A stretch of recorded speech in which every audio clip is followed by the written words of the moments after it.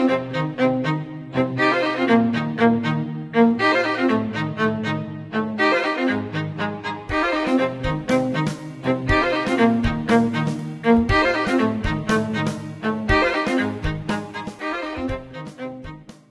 podcast is brought to you by Nova Southeastern University's Fischler School of Education and Human Services.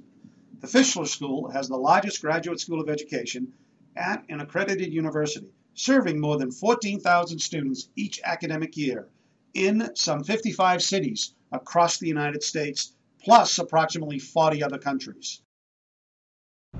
Hello, this is Dr. Marilyn Gardner with the United States Distance Learning Association, and thank you for joining us today for our podcast entitled Conspiracy Code, a digital game-based American history course. And I have with me today Jeremy Gatza. Jeremy, thank you for joining us. Thank you for having me, Marilyn. Jeremy, I know that you work with Florida Virtual Schools as a curriculum innovation specialist with the Research and Discovery Department, and that is a wonderful organization. Talk about pushing the envelope in K-12 online learning. You must love working there. Yeah, it's a great organization to work for, and being in the Research and Discovery Department is a really great team to work for to stay on the innovative cutting edge. That's wonderful. And I know before that, you worked in Orange County Public Schools as a history teacher and also an administrative dean. That's in Orlando, Florida, isn't it? That's correct. Okay. I know Florida Virtual is about to launch a new line of courses, and we're all waiting for them, and we're very excited about it. Could you tell me about them? So, at Florida Virtual School, we have a long history of being leaders in the online space, virtual K-12 education, what I like to call traditional online courses. And now we're embarking on a new program that intertwines game-based learning with traditional learning content. Instead of just playing a video game, students are now going to be able to play a video game and learn at the same time. More than just an assessment piece or a mini game, the Conspiracy Code line of courses are, just like it sounds, it's an entire course within a video game. It's not something that can be plugged into here or there. It's not a mini game. They just do a certain set of concepts. The students gain credit for the entire year or semester, whatever the course may be. So it does encompass the entire coursework. So in your experience, do you think learning in a video game format is going to be an effective method for students to learn? Yes, we do, and we've done a lot of research and studies on this, and there's lots of activity right now in the space of digital game-based learning. Lots of professors out there, they're doing a lot of research at different places, Madison, Wisconsin, and so forth, that really looked at what is it like for students to be playing a video game. What happens when a player plays a game, and why is there such that level of engagement that happens during gameplay? Why are they so addictive? And what is happening, emotionally and but also mentally with the player who's playing that game. And we did a lot of partnerships with both the game developers that we worked with, but also with the University of Central Florida. And Dr. Tusi Harumi, who is helping us make sure that we focus on the brain-based learning of why are students engaged in games and how can we translate that into the educational space. We based Conspiracy Code on the Kane and Kane brain-mind learning theories to really make sure that not only are we teaching in a way that reaches to the brain and how students learn, but also do that in a game-based format so that it's fun and that it's engaging. How did this actually start? Who all was involved? It's actually a great project. We have a strong partnership with a gaming company in Orlando, Florida by the name of 360 Ed. And the executives at 360 Ed, they know Julie Young, our CEO and president, through Channels at Be in Orlando, and they came together and we were really looking at how can we engage students through gaming? How can we take the expertise of a game developer company, a commercial-sized game developing company, and match that with what happens at Florida Virtual School in the learning space. Between the discussions and the project planning that was taking place, we decided that we would not try to build a mini game, but actually move to try to build a entire course. So just like Florida Virtual School offers entire courses that teach subject, over 90 courses, we're going to look at making a game that takes the place of that. And then between the discussions, we came up with creating an adventure-style, point-and-click adventure-style game that teaches American history. And through more discussions, we came up with the Conspiracy Code theme, where there's a multinational organization who's trying to take over the world, and they're trying to change how people perceive history, and there's to really hook that student and bring them into the game itself, because that's central to game design, is engaging students in the story of the game that takes place, so that Conspiracy Code, hopefully they forget that they're learning history. Could you actually walk us through what the student experience would be in a Conspiracy Code course, and what is it actually like for a student?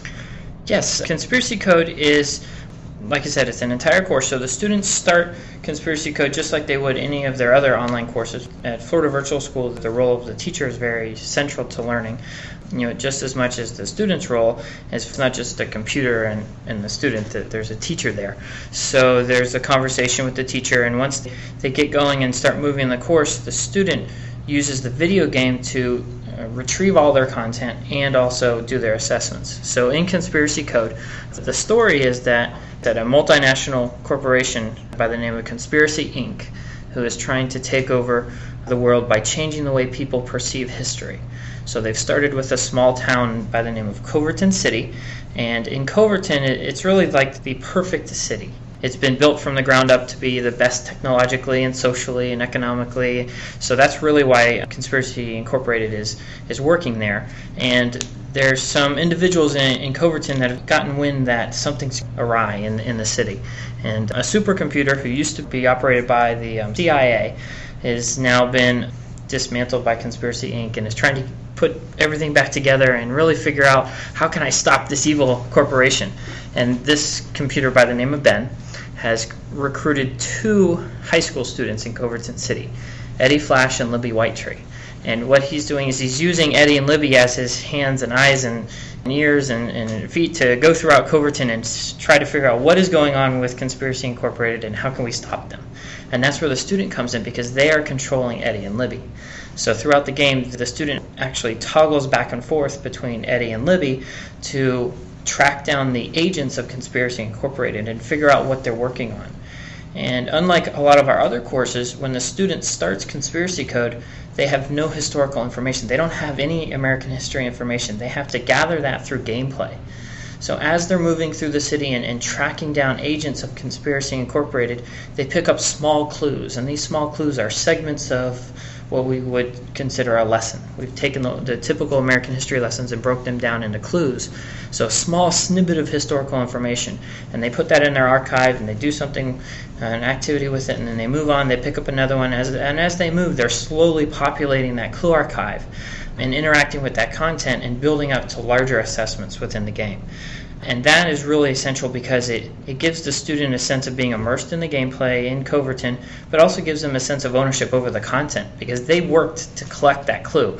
So now they have a little ownership over that clue to make sure, that's my clue, I've got a good handle on where it was, or what it is, I know where I got it from, I know who I talked to in the game.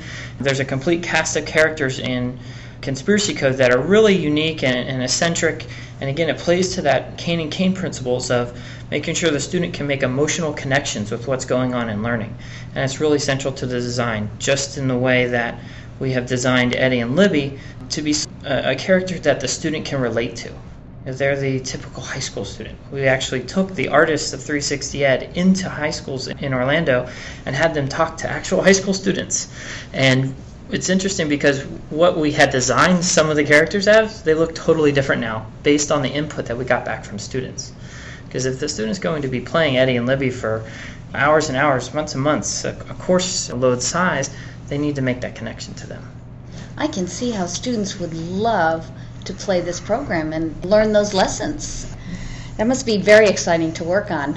Yes, it is. It's an exciting project to work on. I was one of the subject matter experts to writing the content, and then I've transitioned over to more of the project design role of Conspiracy Code and actually helping conduct a beta test that's going on right now.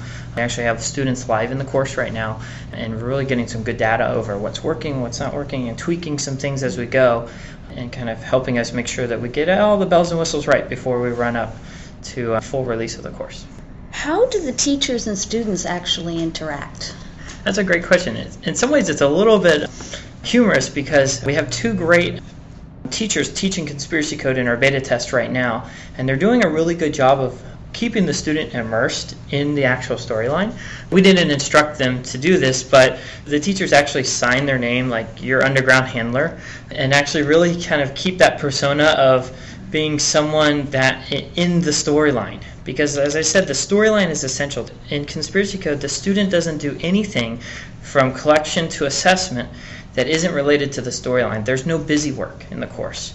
Everything they're doing is something that Eddie and Libby have to do to achieve something in the game. As they move through, they're actually completing assignments and doing activities related to the content. And one of the key central themes of that is that Eddie and Libby have a contact in the grassroots underground movement in Coverton to stop Conspiracy Inc. And that underground contact is, of course, their teacher. So throughout the course, they're writing notes and keeping a log of what they're finding, which are actually content-based questions around their clues they collect, and they're sending those back to their teacher. They're also keeping an interactive data map, which is a 3D mind map of how the student sees connections between the course. We actually have the students tag clues like they would on any social media or Web 2.0 tools. They add tags or keywords to it, and what that does is it creates a connection between one article they picked up in another article. And what's exciting for me about that is that data map is never the same for any student because no two students are going to tag their clues exactly the same. So those are sent back to the teacher for review. Every mission, there's actually 10 missions that the student goes through in conspiracy code. And think of a mission as maybe a unit of American history. Every mission, there's a culminating mission assessment, a project that the student has to do. And everything relates back to stories, so some of those projects may be write a debate speech for the mayor, design a new wing for the History Museum in Coverton, or work on a marketing campaign for a book that's being released. And all those relate to the storyline, and those are sent to the teacher for assessment. As well as every mission, the student has to have a conversation with their teacher on the phone or through some kind of synchronous online chat or whatever it may be. We usually do phone, to report back what's happening. And really that's our way of talking to the student, make sure they're comprehending the material, make sure they're really getting it. It's one of our protections against academic integrity, so we know if the student is actually doing the work. The in-game reason is they're talking to their handler and figuring out what's happened in this mission and where they're going to go next. So that relationship is really central to everything the student does in the course. Even though the students, just like all of our Florida Virtual School courses, they move at their own pace. They work through a self-guided system of the game in the course, like all of our other Florida Virtual School courses. Well, you keep mentioning evaluation and measurement.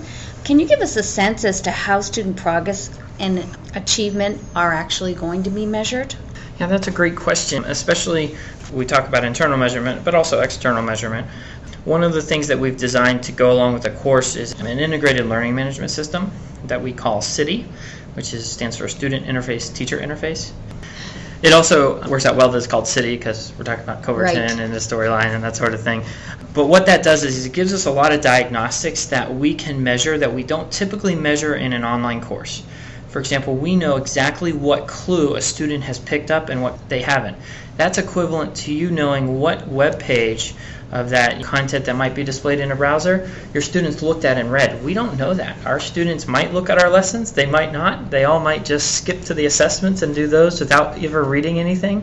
Brick and mortar schools, how many times have we assigned reading and the students don't do them, but they still take the test or the assessment or the project the next day. With Conspiracy Code, we know exactly what clues the student has picked up and whether they've completed the mini assessment at the end of each clue. We also know the pace that they're picking those clues up, and we actually have what we call a pace-o-meter in the course that gives the student where they should be according to the pace they've chosen to work at and where they're at, and gives a graphical display to the student and the teacher exactly where they're at based on the clues they've collected, the assessments that they've completed.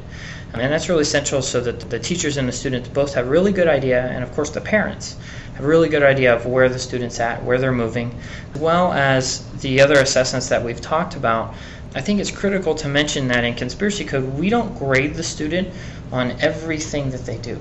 There's a lot of times in a traditional face-to-face classroom, a lot of times we have students do work, but we don't write it down for a grade.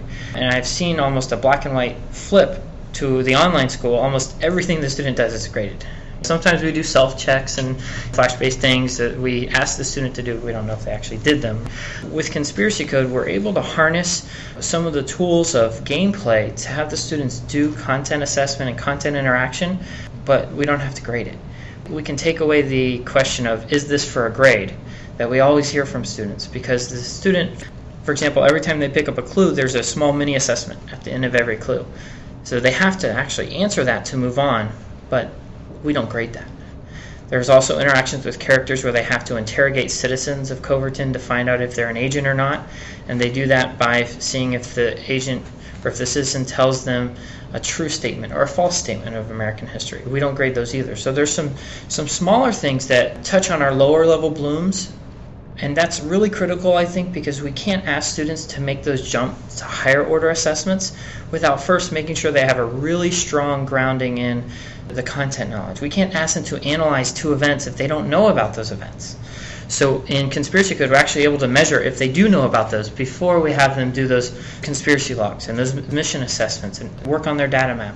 Really make sure they have that so we can measure those.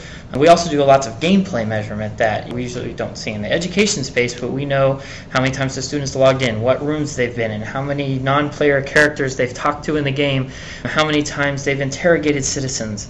Some of those things are not necessarily pedagogical in nature, but it does give us a good feedback of what is the student doing with their time, because lots of the gameplay aspects are still content related. So Johnny, for example, might be interrogating lots of citizens because he just finds that piece of gameplay really fun. Well, for me as a teacher, that's really great because I know that the more Johnny interrogates, the more content he's being questioned and reviewed on.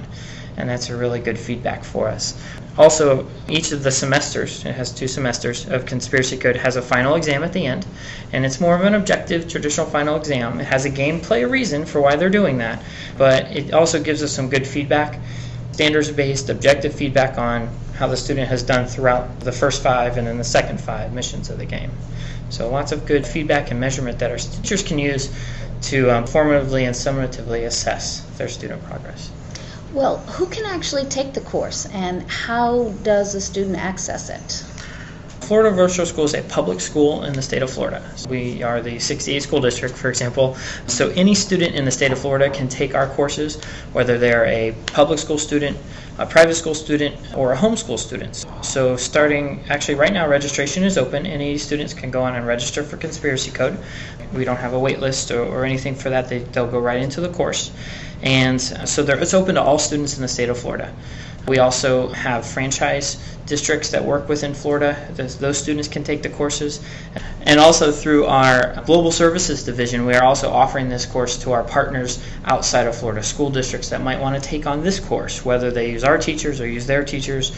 The partnership we have through our Global Services is really central to Florida Virtual School. I think it's one of the things that help us lead the virtual space.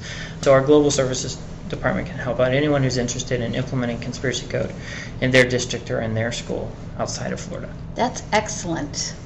You must be very excited about launching and mainstreaming the course. It is very exciting because I've been involved with the project now for over a year, and from the time that only some people could really visualize it and we had just artist renditions of what might happen, to see that actually built and constructed.